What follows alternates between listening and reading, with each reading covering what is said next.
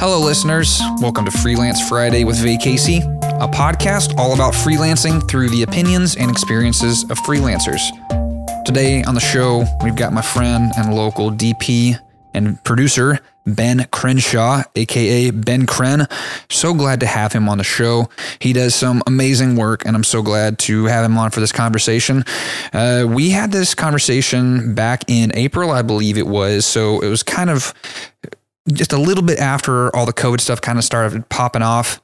And so it was actually the first interview that I did for Freelance Friday during the pandemic stuff. So we will touch on some of that stuff here. And I don't have any other separate COVID related interview for you this week. I know it's been a few weeks since I put out my last episode. Work has been a little bit crazy for me and just been trying to get caught up on projects. And I have not been able to hire an editor yet due to funds. So I've just taken me a little bit to get an episode out. Anyway, I'm glad to be back here with another episode for you. Without further delay, let's hop into that interview with Ben. So I need sound. So just went in the closet. So every time this little arrow would like pop up. That was great. And it's just your mouth sounds. Yeah. They're like, oh my God, I would have thought that was like digital or something. I'm like, ew. I don't know where to find that exact, I don't even know. Yeah, I don't even know what to call that. Exactly. Noise. And I thought about, I wonder if I could like sell some of these. I literally don't know what its title would be. Yeah, that's pop or like. I thought about this too because I've thought about man. getting into stock stuff. Dude, and right now? Oh man, I'm saying, but I saw you on Lightstock. You've got quite a bit on there. Yeah, a decent amount. Yeah. Does that work for you at all? I make a little bit of money off of it. If I put more time into it, yeah. Like I know Sean Maneri. You know him? Sean Maneri? I don't. Okay, he's a photographer here in town. He was one of their like founding contributors. Okay. And so Lightstock was based in Plano, I think. Really? And he's friends with some of the people that started it. So he got in early on with it. And I think he really started making some pretty solid money off of it early on, especially because my understanding with stock is that if you want to do well in stock, you really got to get in on a platform early on. Yep. And get a beefy library from the start because eventually they'll get to a point where they'll stop taking submissions for certain types of content because there's already so much of that in their library. Yep. And if you were the one that has the stuff in that library, you're going to have the leg up. Yep. And plus just like that compounding like income, right? And I remember reading like a case study or something on this one couple on Lightstock that I think they were pulling in like 10 grand a month. Oh shit. Off of stock stuff. I think they probably had like 100,000 images or something like that. Dear God. 10,000. I don't know. I don't remember. It's been a while since I looked, but I just remember it being like insane. Wow. But it was just like, yeah, our goal is like every month we are submitting 1,000 new images. That's just like, that's what we're doing. Yeah. And if you're constantly thinking about it on shoots while you travel, blah, blah, blah. Well, they're doing stuff specifically for that. Oh, see, that's the goal. Like there's one company, Prixel Creative, that's on Lightstock. It's like one of the big ones. And they, all the like scenes of Jesus carrying a cross on a mountaintop at the disciples following. Sure. I'm like, they're going and getting the wardrobe and building the cross and finding the location and getting the talent people to do all that stuff. So all that to say, I've got some stuff. Most of the stuff that I have up there has been like just stuff that I've shot with friends or some of it is just travel stuff that I've been out and about and shooting stuff. I'm like, oh, this is cool. Or I'm just going to go shoot some textures for like 20 minutes this afternoon and see if these do anything. Sure. Easy. And then some of them was even, I just like had a backdrop set up one time. And so I had a remote.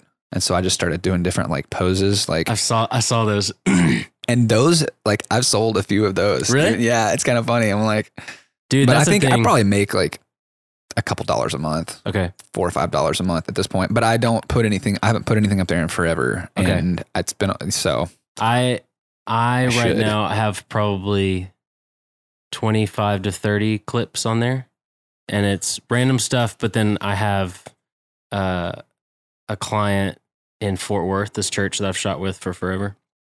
And bro, freaking life group shots.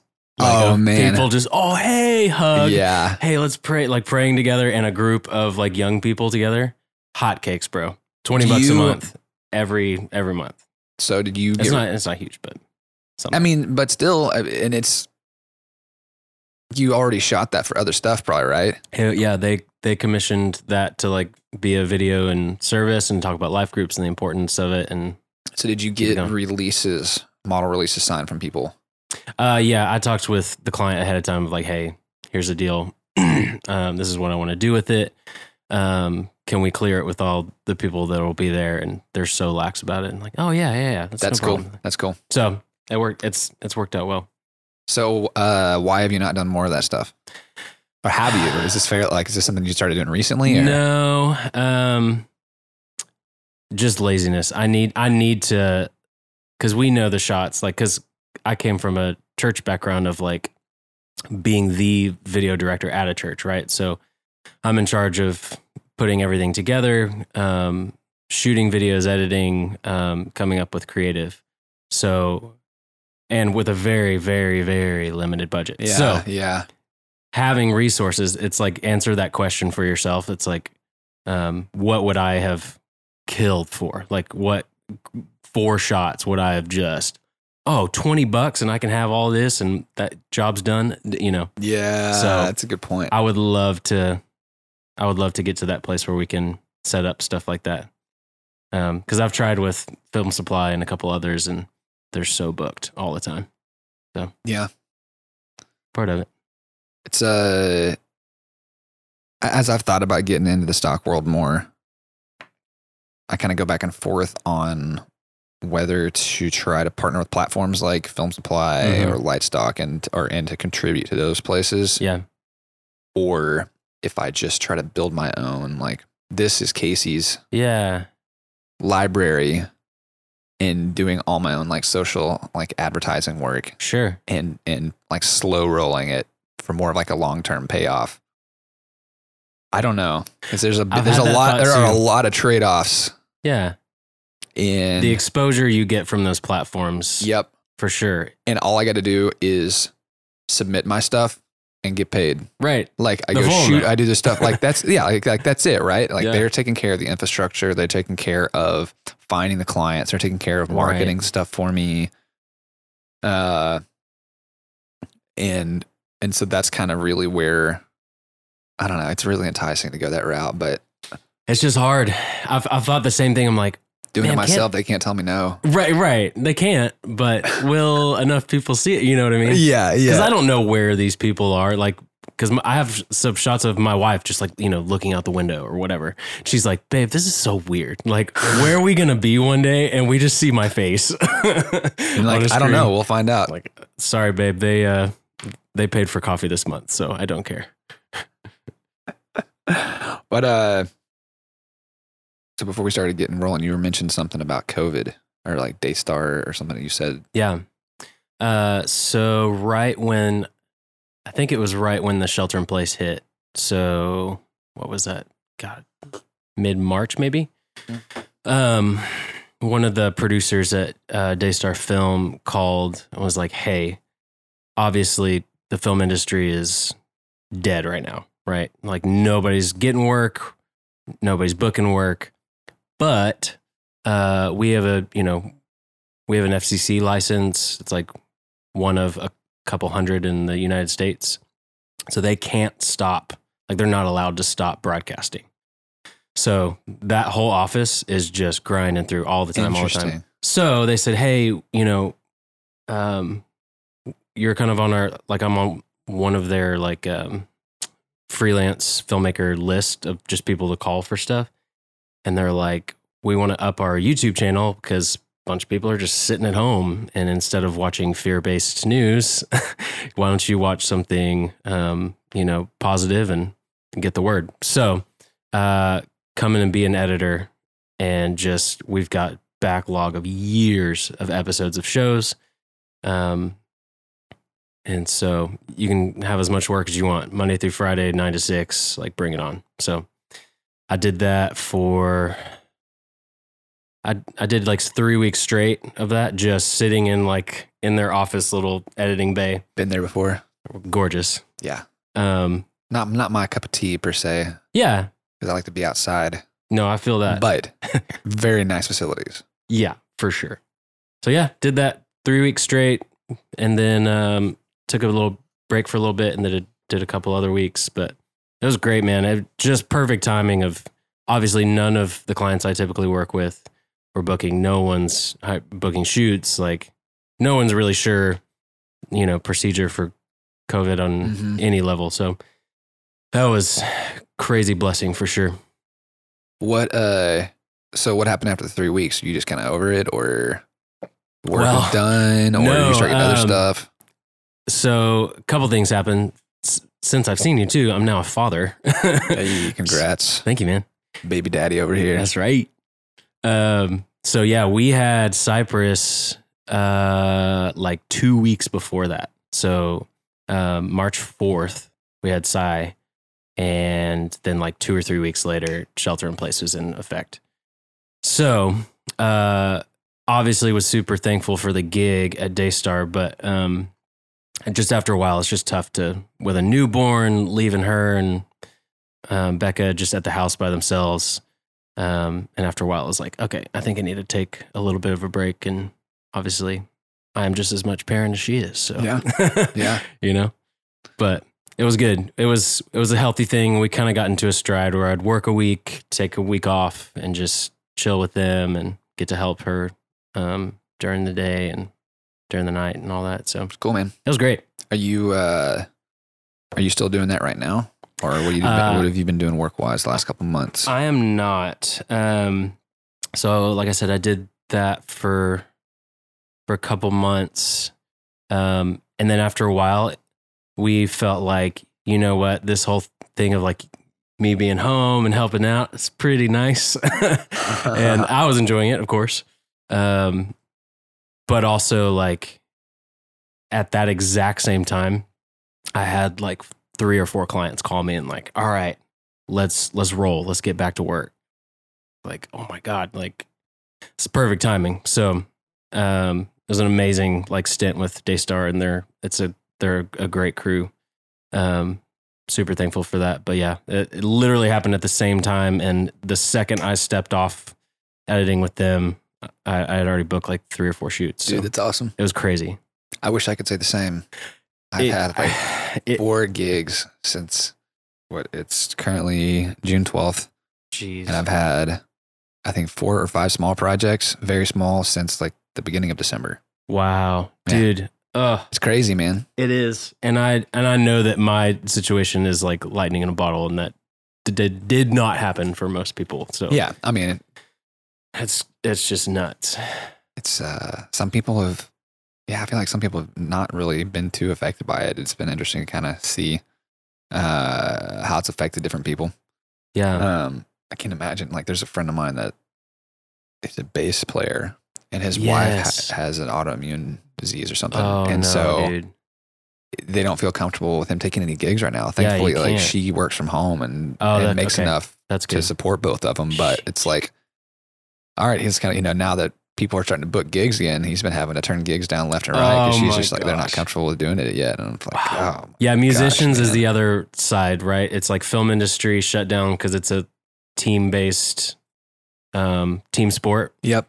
And then musicians, bro, like I've talked to a couple buddies that's all they do is gig out, and they're taking whatever they can get. They're doing manual labor jobs. They're like, my brother-in-law's installing windows, like anything. Dude, I've been doing that too, man. That kind of stuff, like, because construction don't stop. Odd jobs, or like doing like mechanical work for friends. Like, that's great, dude. Kind of like, you need a bike tune-up? Cool, come over here. You got a brake problem? I got you. We can finally ride your bike? Yep, come on. Our answer is always yes, we can. That's correct, because we ain't doing nothing else. All right, 1 second.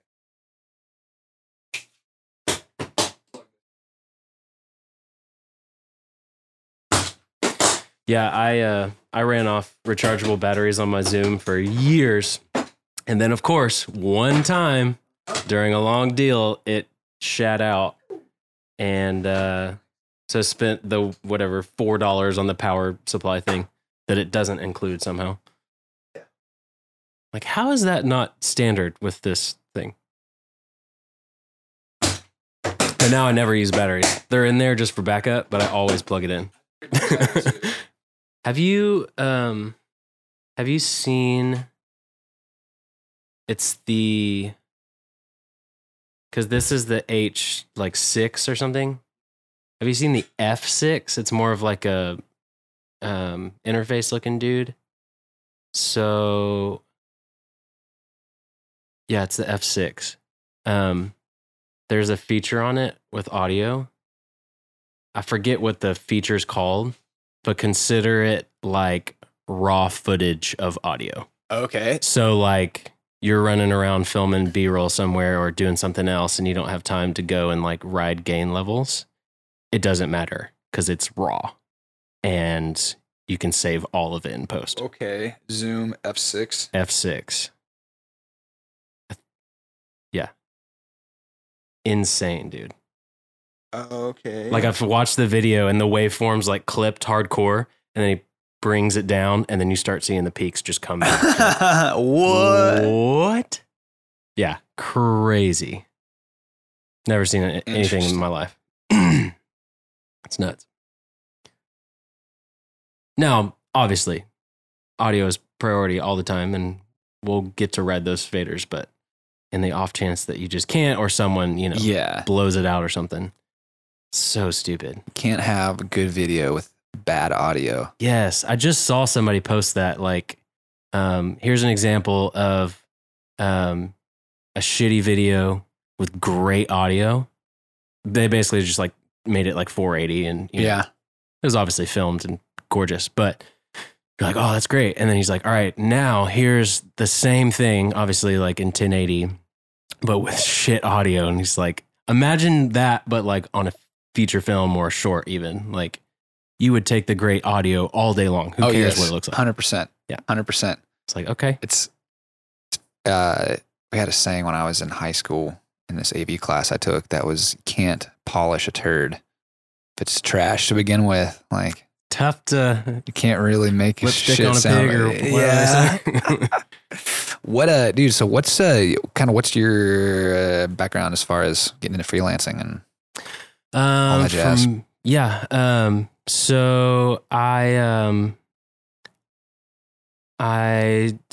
did like photography, darkroom photography in high school. Was super into that. It was more along the lines of like they're training everyone to create yearbooks basically. But all the projects were, studying composition and learning how to develop your own film and printing and the whole bit. So super fun. Would do that tomorrow. At the same time, it was a pretty large high school in Houston. They also had a film program. And it was called like Video Technologies or something.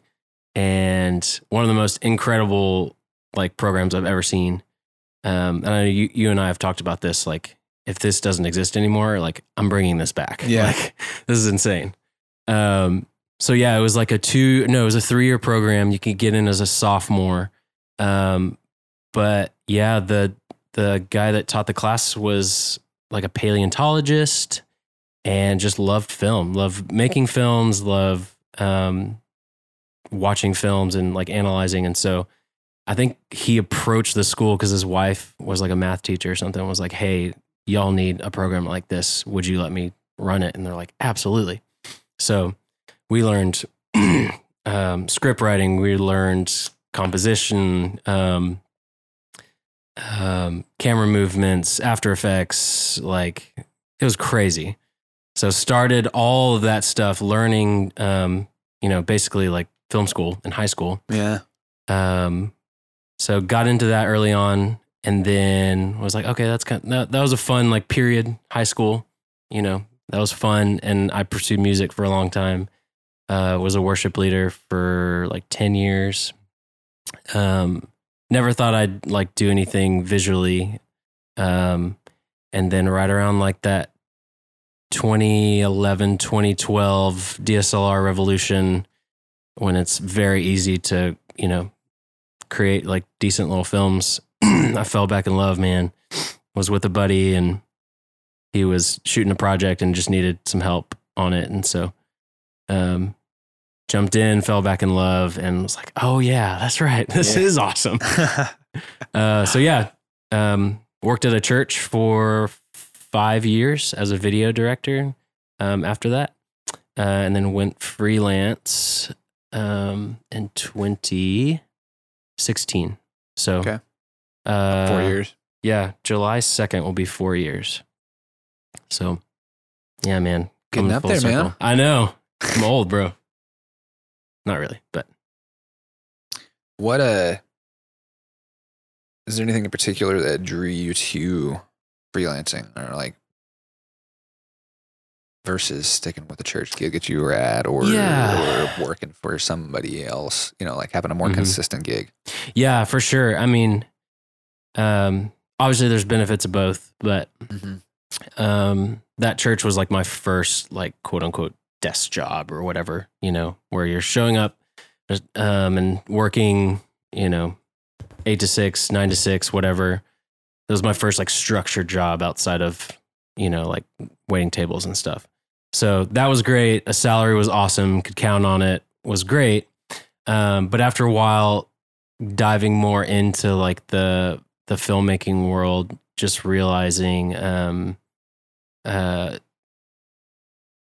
what I had learned through all that experience. Because at that time, like now I'm like in the film world. Like I'm studying films again. I'm like meeting filmmakers in the DFW area, going to conferences and like just totally delving into it and realizing like, dude, I could do this. You know what I mean? Like, sure, we created some really cool content at the church, I think, for the time. And, but there's a huge difference in creating something for someone commissioned and, your art, you creating, you getting to put your stamp on something. So that was something the Lord just called me out of. It was, I was perfectly happy just taking a check and, working with them. But pretty quickly realizing the Lord had called me to just step out and just leave. I wasn't really planning that. But yeah, it just happened. And I was excited it was scary, obviously, to just leave with no gear, no, no backup. But yeah, it's been amazing. Did you have any clients lined up or any projects or anything like that when you made the decision to leave the church? What did you how did you go about getting work? Yeah.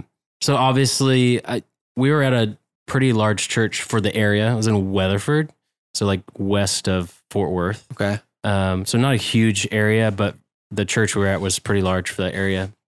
So my first clients were just business owners in the area. I had a buddy that owned a tattoo studio, had another buddy that's a lawyer. So like local tiny businesses like that, right? Mm-hmm. So anybody that goes to that church, which there are probably 4,000 to 6,000 people, every video they see, they know, oh, that's Ben Crin. So yeah, there were a couple people like when I first left, that were like, oh, sweet. Like, you can make our videos, because I was working crazy hours at the church and they'd seen you around for a while. Yeah, for sure. Your work, so there's already some sort of an introduction to you and what you could do. Yeah, absolutely. Okay. Yeah. So that certainly helps and got it started for sure. Did you find them, are they reaching out to you, or is it stuff where you're like let people know, hey, I'm doing this thing? Was it something that you make like an announcement from the pulpit, or did you like broadcast it on, post it out on Facebook? Yeah. I did a little bit of like marketing of, hey, this is me and this is what I'm doing. And it was a pretty big step because, like I said, I'd been there for 5 years, and all the relationships I made, they'd known me as like the guy that you never see because he's editing probably. But yeah, I had more people reaching out to me just because they knew I had stepped out. In hindsight, I should have been like chasing down those those people and like cold calls and stuff like that. But you don't know what you don't know. So Yeah, that's right. And now later I did, because it's like, oh shit, I gotta find some work. Like, these jobs are great, but these are just my buddies. And after a while, they get a video and it'll last for 4 years. Yeah, so they're not just hiring you again and again and again. right. Be nice. It would be nice. I've not had that experience really work that way very often, though. Yeah. So you left church. Yep. You started freelancing. Yep. Having some work coming in a little bit. Yep. Do a few projects with your friends. What's kind of like, what was going through your mind? How are you feeling? What's your day-to-day looking like? Like now or back then? Then? Yeah. Back then it was, I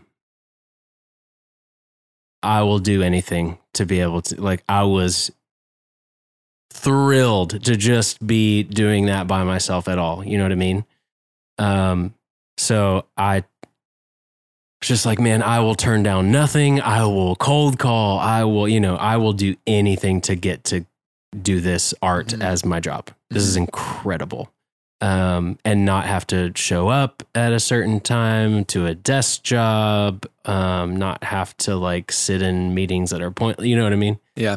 So yeah, man, I was hitting everybody up, and I was, doing videos for dirt cheap, like embarrassing.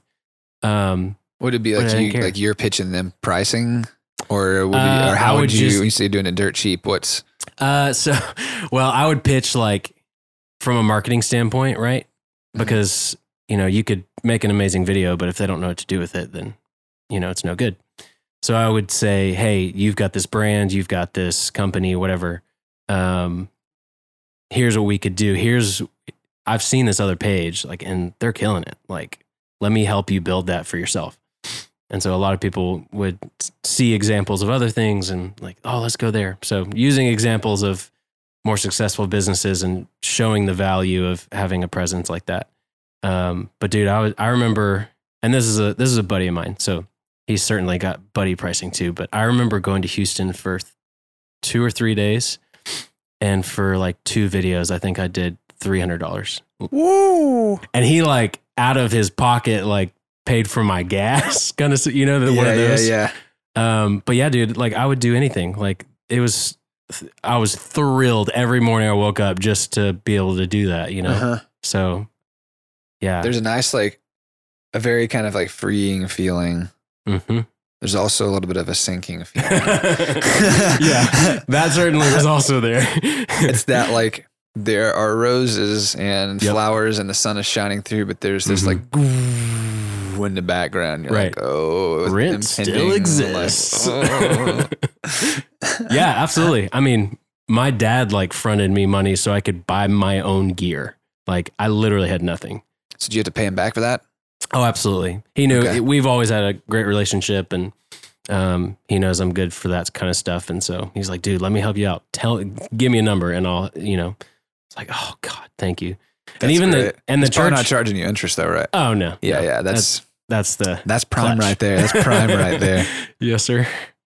Yeah. Or were you going to say something about the church? Oh, I was going to say before that, the church, like I left on really good terms, which was awesome. And I encourage anybody, if you're about to leave your desk job to go freelance, which is exciting, don't burn that bridge. I'm just going to go a little bit further and say, don't burn bridges. Oh, at all. Yeah. Like, period. I like that. You can walk away. You don't have to go. You don't have to cross that bridge. No. And you even if you don't have to set it on fire. No doubt. Even if you're pissed, even if, fill in the blank, just keep it chill. So left on great terms. They were like, listen, we don't know what to do with video equipment, which they had a ton of because I had helped purchase it for them.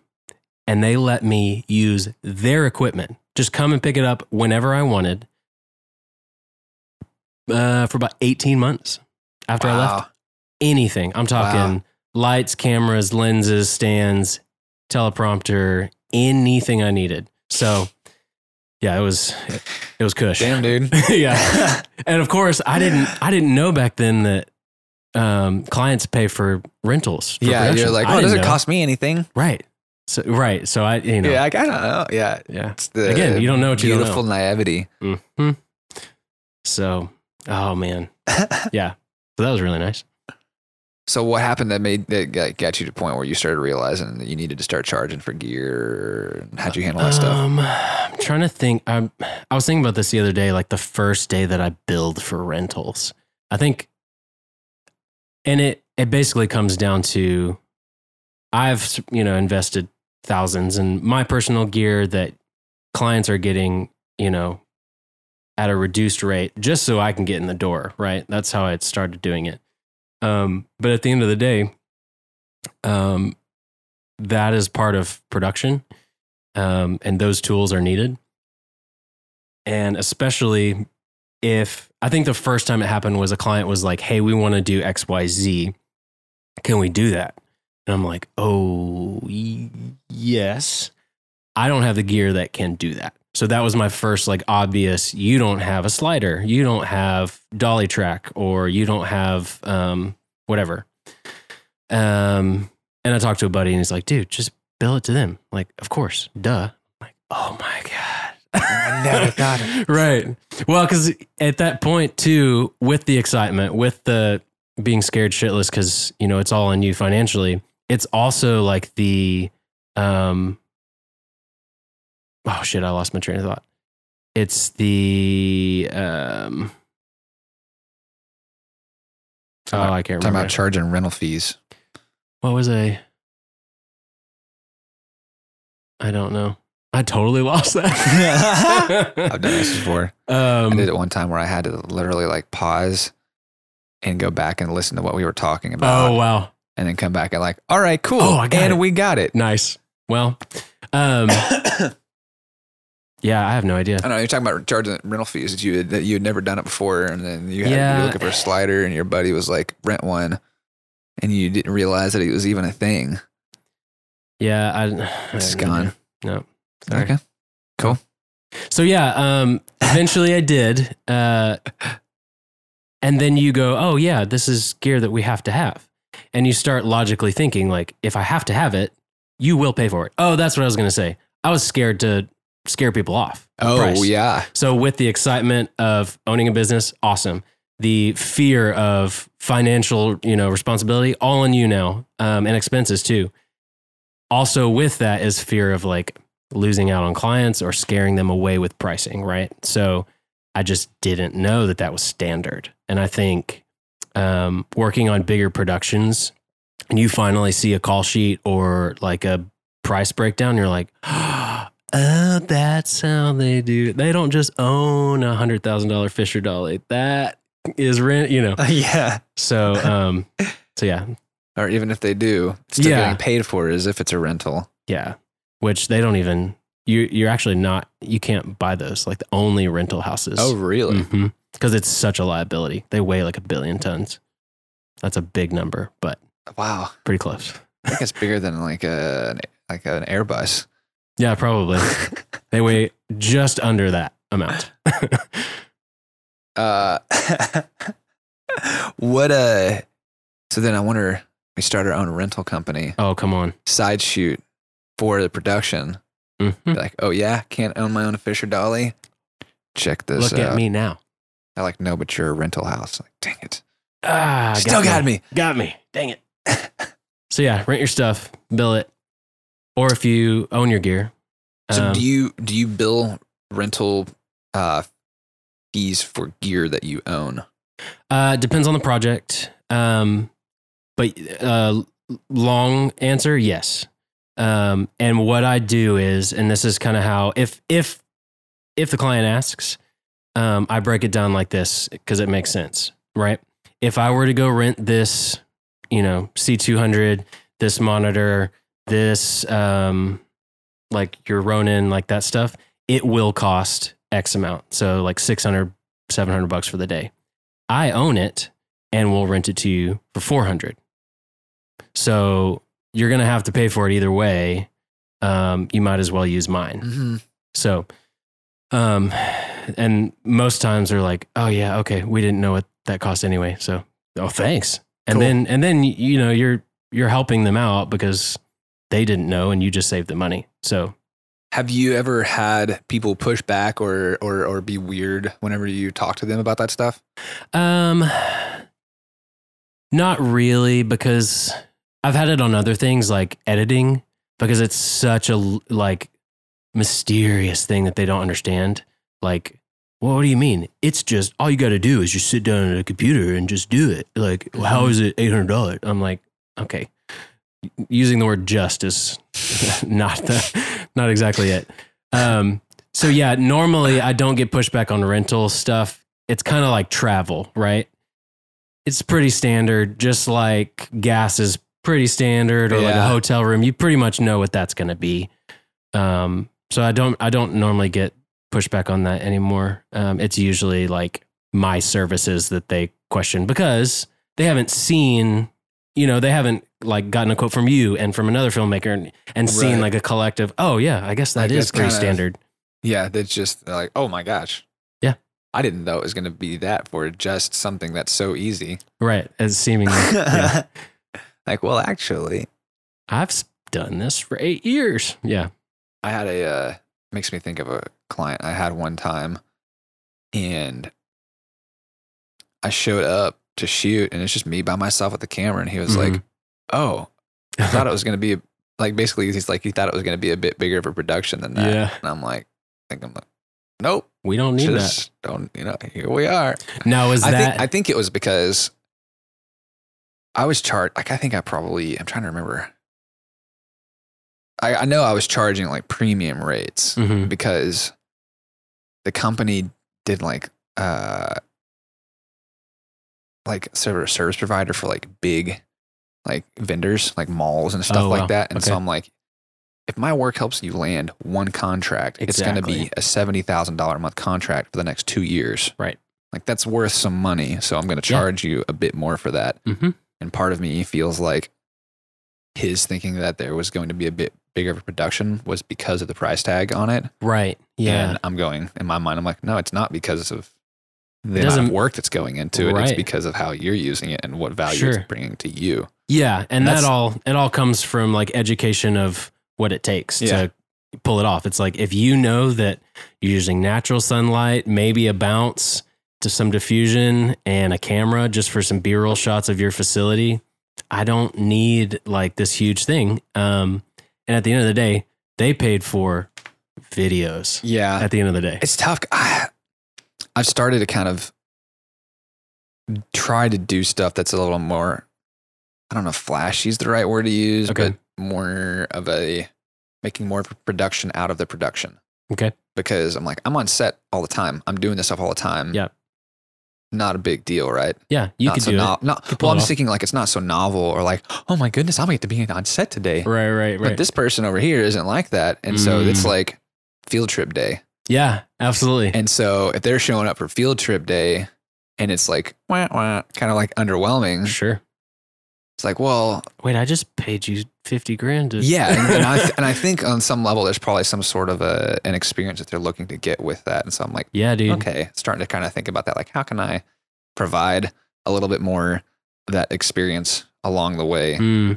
Because I mean, that's always been my thing before, is like, you're hiring me for video, you're hiring me for photos, I'm doing my job. Like, yeah.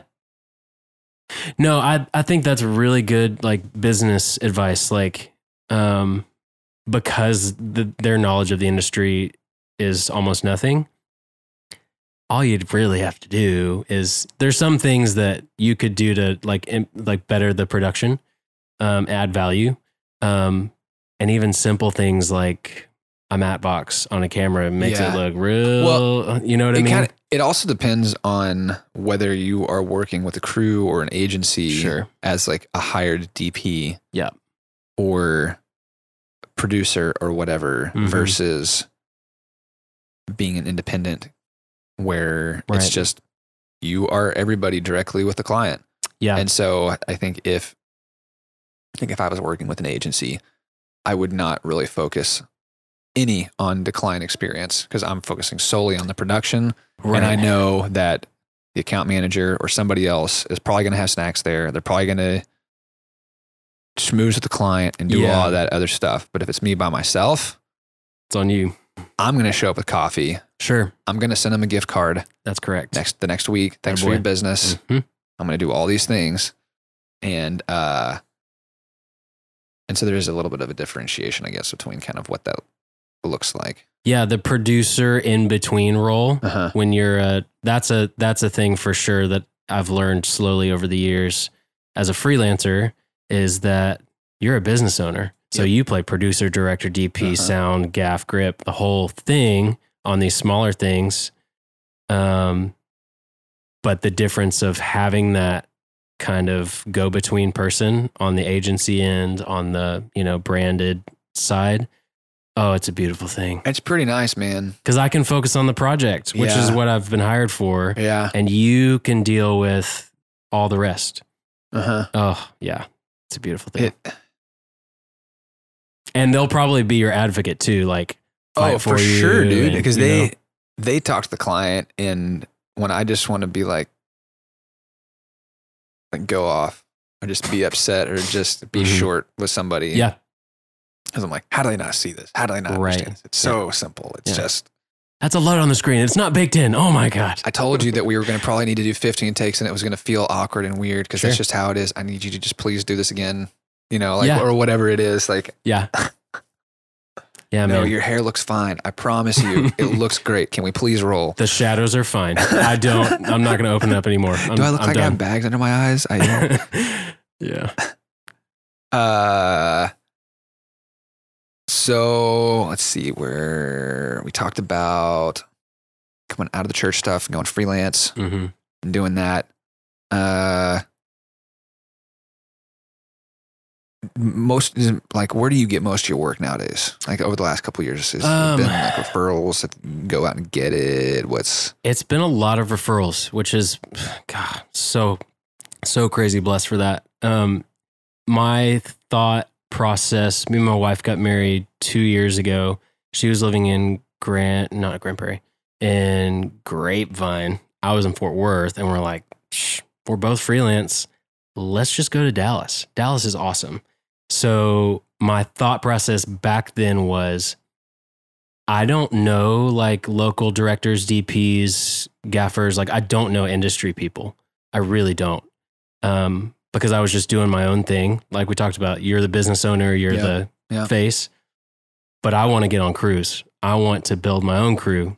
So my goal was like in a year, every Monday I put it on my calendar, reach out to somebody in the industry locally. Right. So whether that's a director or a producer. So now, because I've done that, I've built relationships with these people and we're on set together, which is awesome. So whether I'm their DP, their dolly grip, whatever it is, I've had a lot more of that, and I'm super thankful for those relationships. So a lot of it's coming from referrals, and then I still have some contacts that like churches or like nonprofits that still reach out because we've just done work together for a long time. You mentioned that you would like reach out to people on Mondays, do that kind of deal. Yeah. And you would end up getting some work through that stuff. Sure. How would you reach out? What would you say to them? And how did that, like, what do those relationships kind of look like as they unfold? Yeah.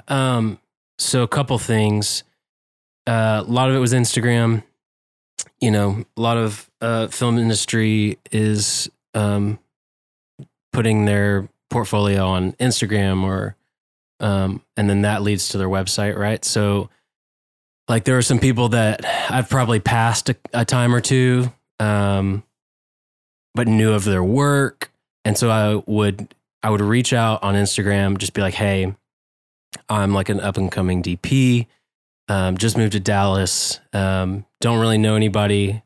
Can I take you to coffee? Like, I'd love to get to know you, and not like, hey man, do you ever need a DP? Hit me up. Like, that's so unpersonable. And I got this really good advice. I can't remember who told me about this, but it was kind of talking about that whole reaching out to creative people that you admire, like virtually. And they said, like, don't just like comment on somebody posted a new short film and be like, oh man, your work is sick.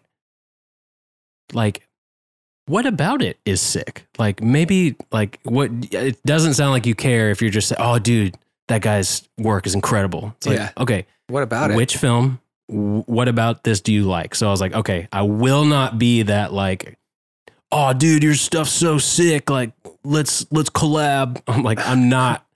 I want you to know that I'm like studying your stuff and here's why I appreciate it. So I told myself I'll reach out to these people, expect nothing, but also like if they post something, I'll just comment and be like, hey dude, I loved that second scene where like the light hit just that rounded corner. Bro, so clean. Like little things like that, specific stuff. And that stuff stands out because I'm sure those guys get comments, oh bro, so clutch. Oh, it's killer. It's the best. And it's like, sure. What about it? You're like, cool, fluff. Gotcha. Right. Like, I don't want to, it doesn't seem like you are care or like are paying attention. So, yeah. And that got these people's attention. And we ended up grabbing coffee or, like hanging out socially. And then of course, just like you and me, like we just talk about film industry stuff, talk about projects we're working on.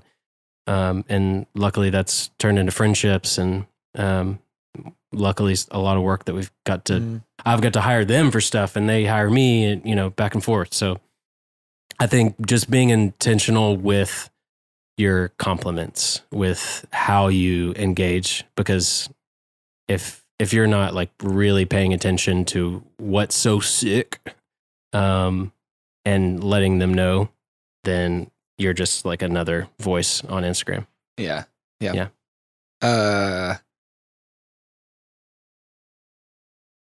So then with that, I mean, it sounds like you have a couple different types of projects that you will take. Mm-hmm. Meaning that it sounds like maybe you work on crews as a hired hand. Right.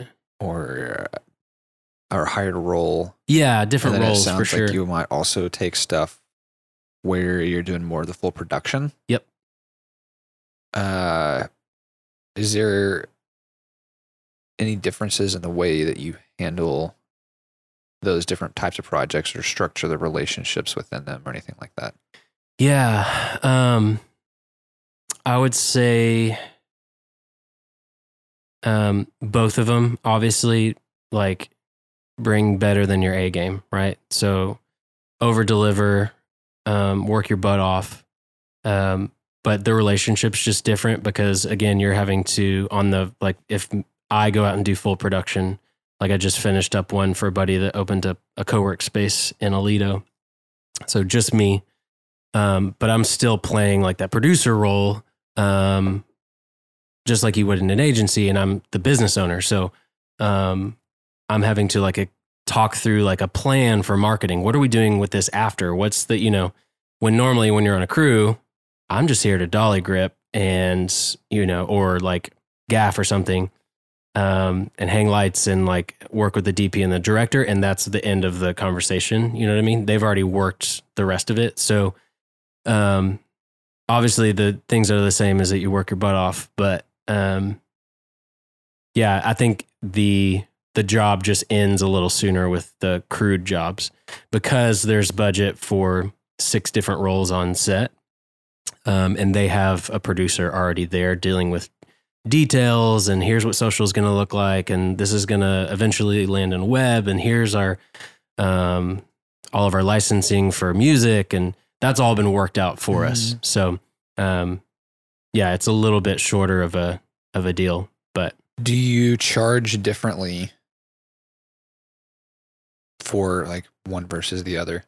Yeah. Well, no. So basically, so if I'm doing full production, I'm not just DPing, right? Right. So I'm directing this overall creative project, director, bill for that. I am DPing this project because I'm designing the light. I am setting this up compositionally. I'm shooting, I'm pulling focus. There's your AC. I don't charge for that, but you see what I'm saying? Right. Basically I'm doing all of these jobs. Yep. So I'm not going to always charge like 4 day rates, but I will keep that into consideration with pricing if I'm doing it all myself. And especially on like stuff that I know I can pull off. Like you said, just show up with a camera and like minimal gear. That's easy. But yeah, so it doesn't really change, but on smaller projects, like I understand that it's like a friend or a passion project kind of thing of like, hey dude, like we're just trying to pull this together and this might go somewhere and like, hey, kind of a favor thing. But yeah, I think most companies understand that like, well, we don't have the budget for like all out production for you to hire like your crew, like 6 different people or whatever.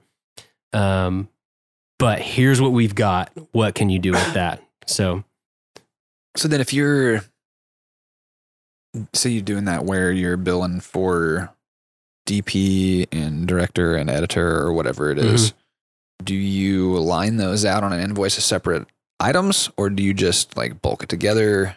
I like to line things out. I feel like it makes things more clear. Like I directed and DP'd a regional Super Bowl ad in January for a company here in Dallas, Mint Dentistry. They approached me and were like, hey, it was like a really quick turnaround, but they're like, hey, like all hands on deck, let's go big. Like, let's do a Super Bowl ad. We got a spot. So for that, I was director, DP, editor. So I lined each one out. Here's a director day rate. Here's DP's day rate. Here's editor. Like here's cause I think we did a 30-second spot and a 15-second spot. So yeah, I think the client feels like they understand more of what they're paying for. And I think that helps. Cause I used to just lump it all together. Cause in my mind, I know what I'm doing. You know what I mean? Right. So the thing that like kind of, I guess the apprehension or nervousness in my mind is that they're going to look at that and go, well, why is there a director and a DP charge, but there's only one person here? Yeah, I thought that too. But then I thought, well, y'all are coming to me because Mint is a client of mine. Love those guys. Mint's a client where I do a lot of the production, like just me for them. Right. So I already do like basically like wholesale stuff, videos for their internal, for training stuff. So they approached me they just said, let's make it happen. Like hire the people. I could have hired a director and I probably should have. But in that one, we just had to go so fast. Like from the phone call I got from their marketing guy to I'm turning in the final video to Fox, 16 days. Yeah. That's wild, man. So with that one, that's booking it. Yeah. So that one, I'm like, well, I kind of have to direct. Yeah. And then I'm in meeting.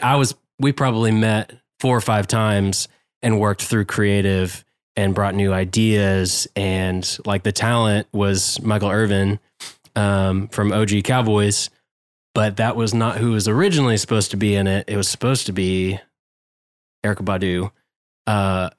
And that just didn't work out. So a lot of things happening in between, to where like that's part of direction, right? Is building the story, working out all the talent and all that stuff. So normally it sounds a little weird to like be like, well, where's the other guy? But on this one, like I said, it was so fast. It wasn't a big deal because the camera movements were really simple. Except for a big old whip pan that we did at the beginning, which was interesting. Whip panning an Alexa Mini on a dolly as it's moving forward. That was interesting. How did you do that? With the rest of my crew. So, so dolly grip is pushing forward, and then so a call action for dolly, and then I'm planning out in my head. My first AC is ready. Call action for dolly, then call action for talent. And right before they start speaking, I'm whipping, and it took many tries, many takes, but eventually we got it. It's fun when it kind of comes together though. Oh, especially whenever you can kind of see in your head and you're like sitting there for a second. You're like, how are we going to do this? Like, oh yeah. Okay. Yeah. I think I got it. All right. Dude, we went through this. We went through like 7 or 8 different like creative ideas for that spot. And eventually landed on like he's the playmaker and he's also a doctor. Like, here's the game plan for your teeth kind of thing. But yeah, so for all of that work, yeah, it didn't faze them, and it shouldn't be a surprise to anybody. Like, so much more goes into those roles than, just showing up on production day. So, what else, man? There was a Nike project you did a couple of, was it Adidas. Nike? Adidas? Yeah. Okay. It's funny because, backstory here, we actually recorded this interview once before, and I accidentally formatted the memory card before I downloaded the files. And ouch. I remember us having this conversation, and I remember saying Nike, and you going, "Oh, it's Adidas." And I thought about that before we showed up here, and I was like, "It's gonna be funny if the same thing happens again." Bingo. And here we are. I love that happened. That's a little throwback. So Adidas, you did a project for Adidas. Mm-hmm. Can you talk about that kind of for sure? How that unfolded? Yeah, that was a crazy one too. That, and what's funny is when I was pitching on that, I kept saying Nike like in my office, and Becca was like, "Babe, you can't do that. Like, you're gonna slip. You need to like study Adidas." I was like, okay. So basically, and here's like referral thing again, like a weird chain of events. So there's a co-working space here in Dallas called Her HQ, and it's like a female-based like workspace. Super cool organization. And one of their employees like was really close or went to school with or something, one of the marketing directors at Adidas in Portland. And they're like, "Hey, let's team up like female bosses like in that space plus National Running Day. Could that be a thing? Like a female like National Running Day race. Love it. Let's do it in Dallas." So the plan was to like, be all decked out in Adidas gear, and they would do this, I think it was like a 5K or something on National Running Day. And so they reached out to our friend April Kirby, another filmmaker, and she was already booked. I was like, "Hey," I think she might have been working on that doc, the Salt Sisters thing. Okay. And she's like, "Well, I can't do it. Do you know anybody else?" And she referred them to me. So basically first they asked like, "Hey, it's just going to be a race. We basically need event coverage with a recap." I was like, "Okay." And they're like, "And also Adidas wants to know if," this was her HQ I was talking with, and they're like, "Adidas wants to know what would it cost to do like a second day shoot where it's like a branded thing? Like, let's go to really cool, iconic places in Dallas, and have like cool, like training stuff for Adidas women and Adidas training, to like show off a little bit of Dallas and like have a cool, like female training vibe." I was like, "Oh my God, hell yes." So, I threw that together and thought, okay, dude, this is freaking Adidas calling. Like, all this training and all this learning I've had up until this point, this is that day where you like kill it and stay up late and just like give the best thing you've ever seen. So I was like, I'm going to like put together a treatment like I would for like a music video or like a short film and give them the vibe and sell like the vision I would want to do for a branded shoot. Cause it was super like open-ended and a little bit vague. It was kind of just like, "Hey, cool spots in Dallas, female runners training. What do you think?" So I put together this treatment over a couple days, super polished, had it all together, look at just really cool vibe, and was like, "All right, here's pricing for everything. What do y'all think?" And they came back and were like, and of course I'm like sweating bullets. Like, this could just be like event coverage and like, cool, I kind of got to work with Adidas. You know what I mean? Right. Kind of got to work with a big brand. They came back and were like, "Oh my gosh, Adidas loved your treatment. Screw the event coverage. Like, let's just do the branded shoot." And I was like, Oh, holy crap. Like that's the dream, right? So yeah, we did That's it. a dream right there. You get called. I mean, unless you just want to do event coverage, but getting called to do event coverage. Oh and then yeah, I've booking a done my lifestyle fair gig. share of event coverage. I think we all have. Yeah, buddy. So yeah, dude, I eventually like talked with, there were 2 team members, that were on the marketing side for Adidas. We had a couple of conversations of just what things would look like. And I played producer, director, DP. Like I had my buddy Dustin was a gaffer on that. But it was literally just a 2-man quick team. But yeah, I locked down locations, paid for permits. I did all the things. And it was just one day, full day shoot, at 2 different locations. And they had a bunch of local,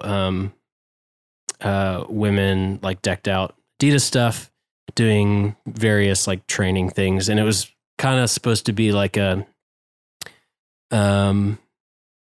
like very intense, but also like intense workout kind of stuff, like training, but also like anybody could do this, right? You could go to your park and like, you don't have to have a gym to, do all this stuff, so they wanted it very like approachable that anybody could just do this. So we went to Katy Trails. Katy Trail? I don't know what it's called.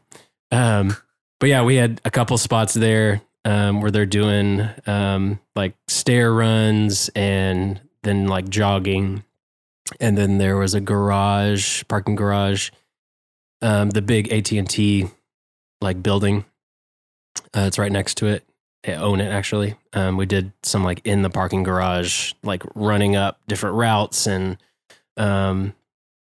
doing a bunch of random things. So super, super crazy though. Like not like an agency. Hey, we have this client, Adidas, that we'd like to hire a crew. It was just like such a weird little web of, just good friends and, yeah, super, super fun. And they're like amazing people. What, you mentioned that we had to pull permits and stuff like that with the city. What, can you talk through that process? Yeah, man. Experience there. So that was another learning experience too, because I had never done that. Like, right, I'm just a DP. Like, I don't have to deal with permits and like location stuff. I didn't know how to do that. So I talked to a buddy, and he's like, "Bro, you need to call the film commission like ASAP, because this is a huge brand. Don't F it up. Like, if anything, you spend a couple $100 on permits and no one cared, but at least you covered your butt and you don't just roll up like some, photo shoot and just assume it's cool." So I was like, okay. So I reached out to Dallas Film Commission, Houston Film Commission, because they had a bunch of connections too. And they basically just kind of held my hand and walked me through this whole process a little bit. Of like, hey, here's who you need to talk to. They'll, so I went, met with someone from Katy Trail just at their office and was like, hey, just explaining the whole deal. Super small deal. We'll have like 8 women talent just running and doing routes. We're only staying in this area. We've got 2 people on my crew, the 2 team from Adidas, and then like 2 from her HQ, super low key. And they're like, oh, cool. Yeah. We don't need to like block this off for like cop cars or anything. It's a trail. You know what I mean? So ended up being super easy. It was not that expensive. I think it was like $200, and we got like, I think they said we could be there as long as we wanted. And then the Now, is that $200 to Katy Trail or to? Yep. Okay. Yeah, and then the AT&T parking garage thing was a little bit of a mess because the parking garage is like for lofts, but it's owned by AT&T. So I just went to the building and was like, hey, can I talk to somebody? And they're like, yeah, let me call my boss. And of course, this was like so last minute because I've never done this. I didn't know how long this would take to get this done. Right. A long time. So it ended up that they didn't even have the authority to like give me a permit. They had to like call AT&T. And so I ended up eventually getting a hold of like the accounts manager for AT&T. And I had to like, I have liability and coverage for my business. So obviously had to fill out a form for that just in case anything happened on set, on their location, that we'd be covered and they'd be covered if we did damage to their parking garage. I don't know how you do that, but anyway, worked out really well, and literally got their signature probably an hour before we showed up on set. But I mean, that's on me. I should have secured that weeks before. So did you just go into it like acting like everything was chill and just kind of like, clenching cheeks, hoping that it all works out, or what? Yeah, it was. Well, it was like a technicality. Like they had signed it, I had signed it, everything was good, and then like day of, they're like, "Oh wait, this little line item needs to be changed. Technically, this zone is blah blah blah blah. So we got to change this a little bit. Okay, I need you to sign it." And I'm like, "I'm on lunch. Like we're about to head to your location." So luckily, my wife was at home and she could send me documents and DocuSign. Like it was nuts. But we got it. Literally walking like to the elevator, and I get an email. I'm like, "Oh, okay, guys, we're keep good. Going." Yeah, I don't have to do another day of this. Carry on, everybody. Yeah, it was a little hectic. What? Now that you've been through that experience, looking back, is there anything you do differently? Yeah, I would have hired a director. I would have hired a grip and a couple PAs to like we talked about before, right? Having a producer as your go-between, to where you don't have to like talk through client detail and stuff like that. I'm directing and DPing and ended up editing those pieces too. So, and locations and all that crap. A lot to think about, a lot of details. And then I'm DITing. I'm offloading footage during lunch at a random location, not like in a secure van or anything, So yeah, I would have hired more people. Even though I can do it, of course I can, but that's foolish. I should have hired that out, had a crew with me so that we could all focus on I could focus more on like shots and making sure lighting's right. And I don't think they would have had a problem with it. Like it was great. Now those videos have never seen the light of day. Really? Correct. Interesting. I did not know that. Mm-hmm. Do you have them on your website anywhere? Mm-hmm. Okay. I thought so. And I'm thinking about never actually. No, it was a weird thing of like, well, actually we haven't talked about it. But yeah, they had a photographer there that day and their stuff didn't get used either. I think it was, they told me like, cause I did a ton of edits and they were like, "Hey, these just aren't performing super well right now for us. But like GIFs are. So could we turn some of this stuff into GIFs instead?" I'm like, "Sure." Yeah, those didn't get used either, but. Did you charge extra for that? Yes. Cool. Cause it's still an edit, Right. Just like I would, an extra day or overtime or edit's a good way to put it. It's still edits. It's just in Photoshop. Mm-hmm. That's pretty wild, man. So yeah, I mean, y'all got paid. Yeah, they threw out the money. That's pretty standard though. You think about how many like short films that are like multi-million-dollar budgets, like trying to like doing a pilot for a TV show is a good example. Yep. Like you're counting on like the success of this to tell you whether or not it's going to keep going, right? So studios pour millions into that, and it may just not perform well, and it's just like, well, sucks to suck. Thanks for your time. I've heard of companies that have money, like bigger companies that really have money to throw around that will like hire out several crews and do several different productions and get the full finals, and then be like, "Okay, we want to use this one," to like have options to go through.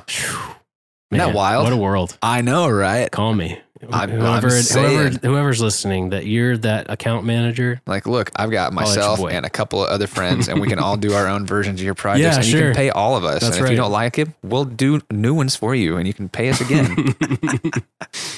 Yeah, what a world, man. That's not the way my business operates usually, but no. Good for them. What Do you operate with contracts? Kind of. Short answer. Yeah. I don't have like a super official like contract thing.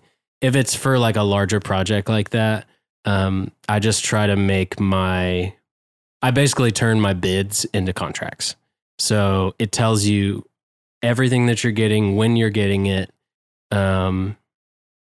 what to expect. Because some of these are kind of estimates. It's like, well, we estimate we'll need this for, rentals, or we estimate it'll cost this much to get to this location, whatever, but it may be higher, maybe lower. Don't really know. So I basically turned that into a contract and just sign below.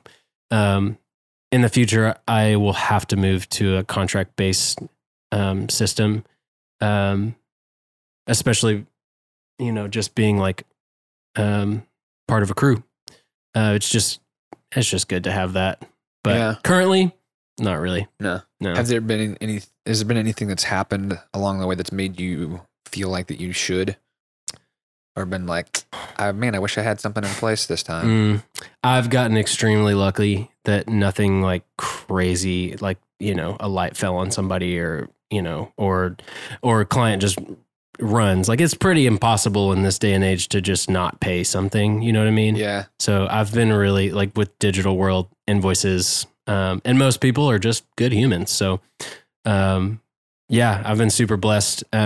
But I also know that shit happens. So at the end of the day, I probably need to cover my butt just in case, because you just don't know.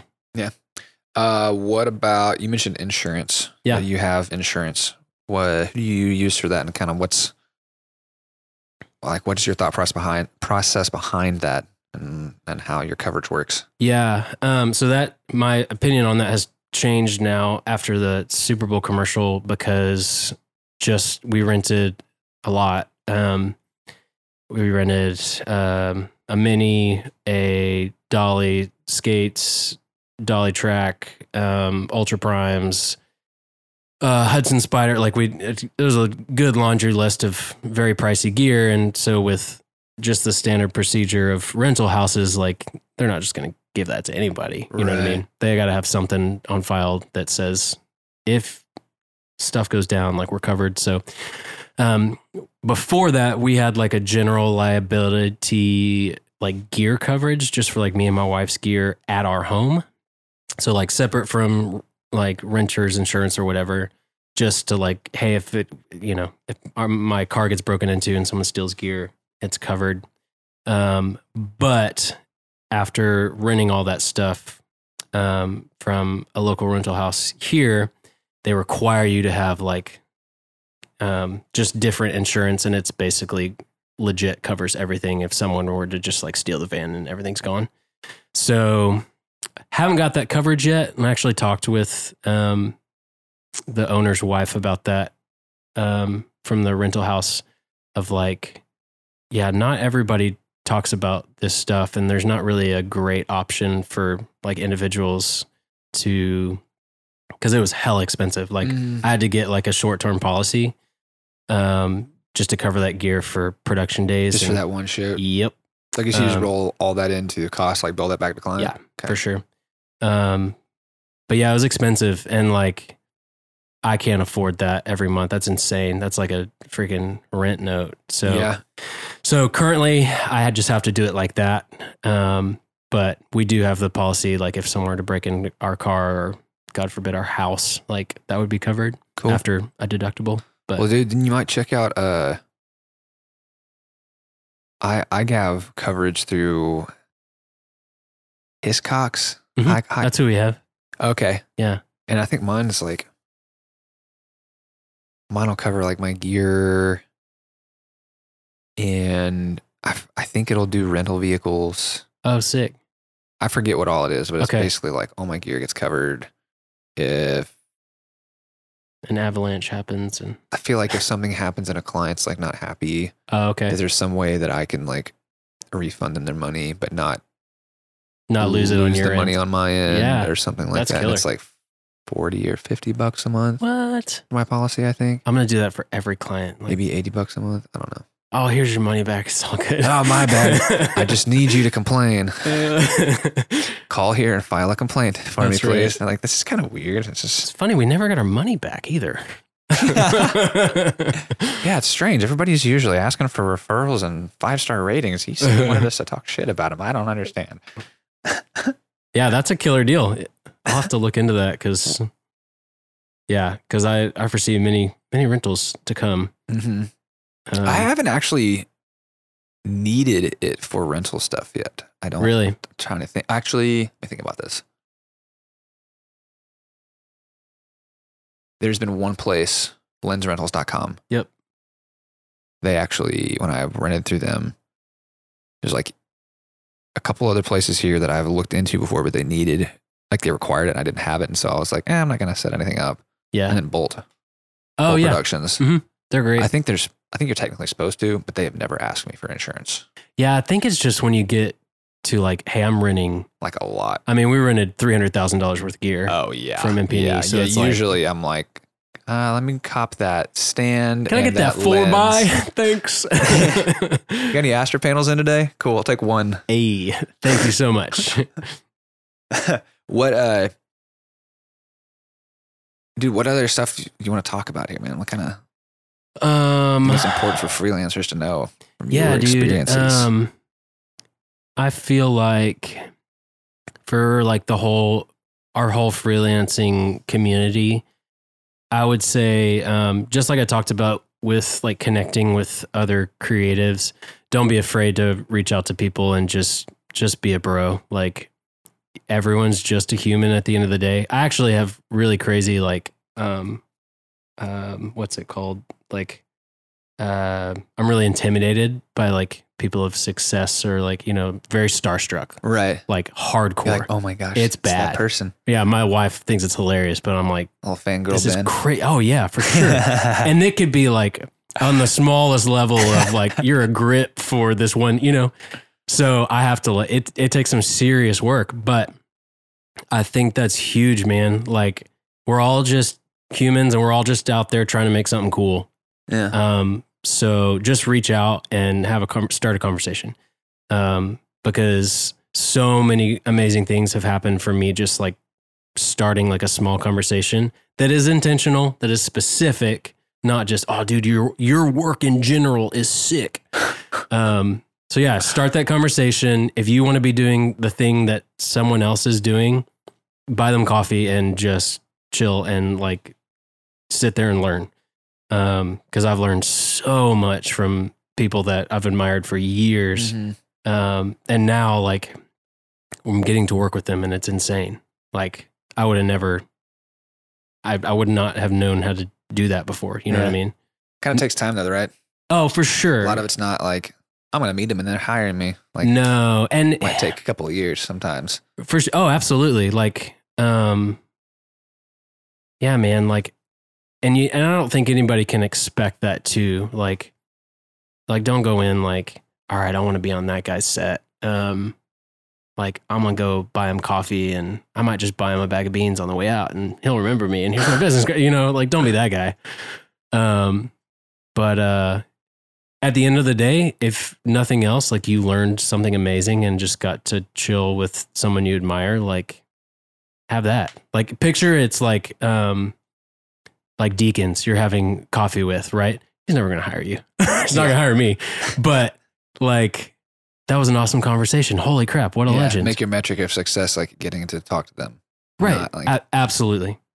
And I think it's easy to blur that line a little bit of, gosh, I want that level of success, that level of creativity, that level of budget, whatever.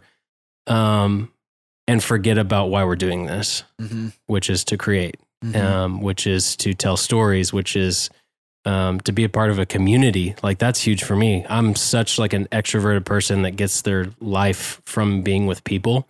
That's why I love filmmaking. It's because we're all in it together and we're looking at angles and, what if we pulled in this thing right here? Oh man, that just, let's all nerd out together. That's the best. Sit around, talk about gear and dude, and like stuff. Like lighting techniques and little textures and little all the things. Yeah, we could do that for hours. So yeah, go talk to that person, reach out to them, be humble, and be ready to listen. I think that's huge. Are there any services that you use that help you run your business? I love Frame.io. It's amazing. Like a video, it's like a platform to like review videos and like leave comments and stuff. So it's great for client work where I send them an invite, and whenever new videos are uploaded, they get an email notification. Hey, this new thing just popped up. Go check it out. And they can write back real-time comments on the timeline of like any changes or visions. And then I can literally drag that string of comments into Premiere on the timeline. So when I'm editing, I go to that first comment at like 103 or whatever. And it's on the shot that I'm editing. Wow. Okay. Yeah, super clutch. That's pretty sick. How much does that cost you? So I think it's, let's see, for 50 gigs, because you can create as many projects, invite a bunch of people. Okay. So it's a storage space based. Yeah. So I think for 50 gigs, it's like $30 a month. Okay. And then for 200 gigs, it's $100 a month. I just downgraded off the $100 a month one. That was during Coronavirus. Oh man, it's like, hey, okay, can everybody download their footage and then let me know so I can delete it and downgrade? Thank you. So yeah, Or pay me. Yeah, Subscribe. Or, yeah, subscribe to save your stuff. that's It's easy. right. Or book me again. So yeah, that's a big one. And then just waking up early and getting stuff done. That's transformed my business for sure. You mentioned Frame.io. Any other like services or platforms? Like I use like Airtable or Dropbox or I did like Dropbox for the longest time, but for revisions, that's where it became a nightmare because if they want to change 7 things, that's all in an email. And then we're talking about other stuff and then it just gets lost in the crap. Mm-hmm. That's why I like Frame.io because it's all right there. It's consolidated. I don't have to dig through emails and guess. And they're not giving time code. Like, yikes. That's why I love Frame.io.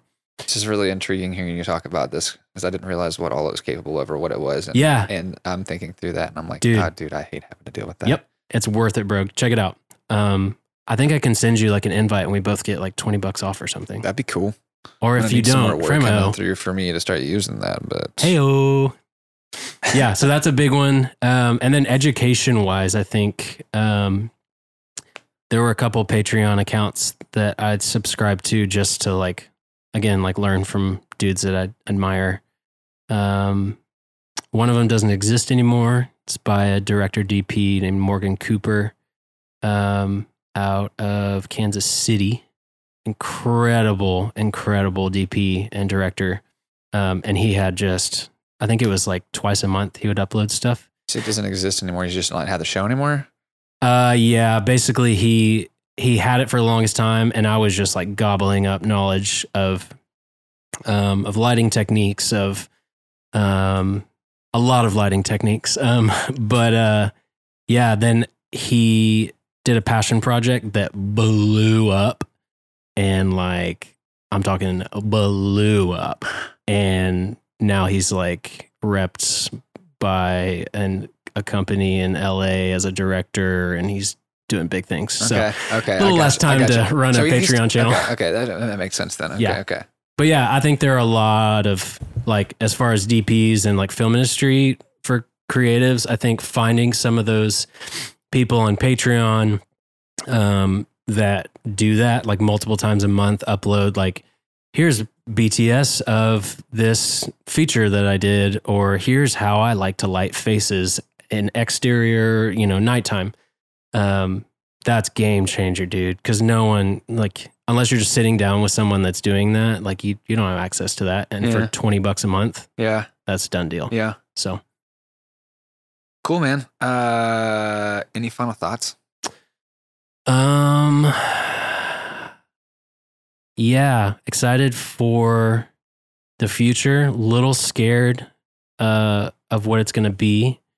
Obviously, not just COVID happening right now, but just crazy racial injustice and police brutality taking place all over the country. And I'm prayerful that change is coming on a grand scale. Don't know how that's going to happen yet, but I know that me and my wife and my friends are certainly trying to listen and learn right now. Yeah. Same. So it's a really weird time, man. Especially because we haven't ever experienced anything like this growing up. Right. It's all been pretty cushy. At least for me, it has been. And so, I don't know. I look at it as we as a collective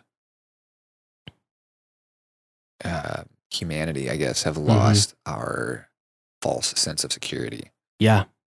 And now we're like, oh, what do we do? Yeah, What's really important. I was laughing at memes 6 months ago, and now I'm trying to learn and use my voice to help people if I can. So yeah, it's wild how I'll be interested to see how this changes the film industry and, like you said, just humanity at large. What changes will happen right now that will all be completely changed by and change the way we do business and live our lives. But I'm hopeful. I really am. I know there's a lot of shit going down, but I know that this kind of stuff kind of has to happen sometimes, or not, doesn't have to happen. I shouldn't say that. Beautiful things come out of the crazy shit storm that happens. You know what I mean? I feel like it's the purging, refining moments that really kind of force us to, at least in the current time with the coronavirus and all this stuff, kind of, for me, it's made me really reevaluate what's important to me. Seriously, man. And I find myself being a bit more intentional with how I spend my time and who I spend my time with. Yeah. And so that's really good. I don't know. It's been really great for me. It's been tough in a lot of ways, but sure. I think that those valley moments and those lows are the weird times like that are really what pushes us to get through to the other side. For sure, man. If we look at it as an opportunity to do that versus being held back. Absolutely. Anyway, dude, that's great. Thanks for coming on, man. Dude, thanks for having me. I'm going to try to make sure that I actually dump these files this time and don't format my memory card. I'll watch you do it. I'm not leaving until it's backed up at 3 spots. Where can people find you and your work, my man? So on Instagram, at Ben Crin, and website bencrin.com. Got a couple projects in the works right now, so it'll be fun. Cool, man. Thanks so much. There's a few different projects that we talked about today. Mint Dentistry, spots for the Super Bowl this last year. The Adidas, not Nike, Adidas stuff. That's right. And I'm going to have to listen back through. There was something else that we mentioned. Oh, Frame.io. That was that. So absolutely. I'm just going to put some links in the show notes to some of that work and those different services. Thanks for tuning in. And if you found this episode helpful, don't forget to go leave a rating and a review because it always helps us. Thanks so much for being with me, Ben. Thanks, dude. Until next time. Thanks so much for tuning in to another episode. I currently have one more episode recorded for next week that will come out. And then after that, I'm not really sure what's going to be happening with the show because, as I mentioned at the beginning of the show, I've been really busy with work projects. And whenever I think about this podcast, and I've talked about before the things that we do as freelancers, seeing them and treating it as a business, well, the podcast, I feel like I have to do the same thing with. And it just has not been making money for the last 3 years that I've been doing it off and on.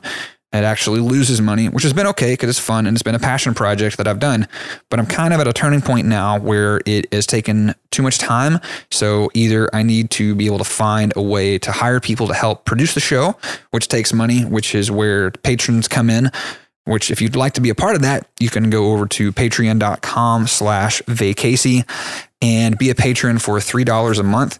That just basically says, I want to be a part of the show and help out the show as much as I can, at least $3 worth financially. And then in the meantime, I'm kind of trying to rethink what I'm going to do with the show. So basically the thoughts in my head currently are, I'm going to put out the episode that I have next week. It's a really great one. You don't want to miss it. And it just got done about a month ago. So it is very relevant and current. And then after that, I'm considering, instead of doing the podcast format in the way that I have, which requires some editing time and whatnot, actually switching over to more of a live show format where I do some sort of telecall, probably Zoom, with the interviewees and then broadcast live via YouTube or Instagram or Twitch or Facebook or something along those lines. So this is kind of where your input would be really helpful. If you could let me know what you think I ought to do. The easiest way to do that is just to send me a direct message on Instagram @vacasey. And because I'm kind of at a place right now where I'm really torn. I love doing the show. I love talking to people and hearing their stories. And I've gotten enough feedback that I feel like that it's something other people like hearing as well, and it's helpful. And so for those reasons, I really want to keep doing it, because that's why I started doing the podcast back in 2017 altogether. But then part of me is also considering just pulling the plug on it and moving on, because I have been doing it for 3 years. And it is starting to take so much time. So if there's a way that I can find to continue producing the show that it's not taking me as much time as it is, but I'm still able to create a great show for everyone, I'm totally down to do it. And like I've mentioned before, really when I look at things, I try to look at it through a lens of, is it a win for everybody? And if it's not, then ultimately it's a lose for everybody. And so I'm looking for a way that I can continue producing the podcast and it be a win for everyone, because the way I've been producing it this year in particular has really not been a win for me. And just because, like I said, of the amount of time that it takes me for post-production and whatnot. So please, it'd be great if you could let me know what you think. I'd love to hear your input, because the show really is for you, the listeners, just as much as it is for me getting to talk to people. Anyway, that's all I have for you. I'll be back with you next week with another great interview. Freelance Friday is a Vacasey production.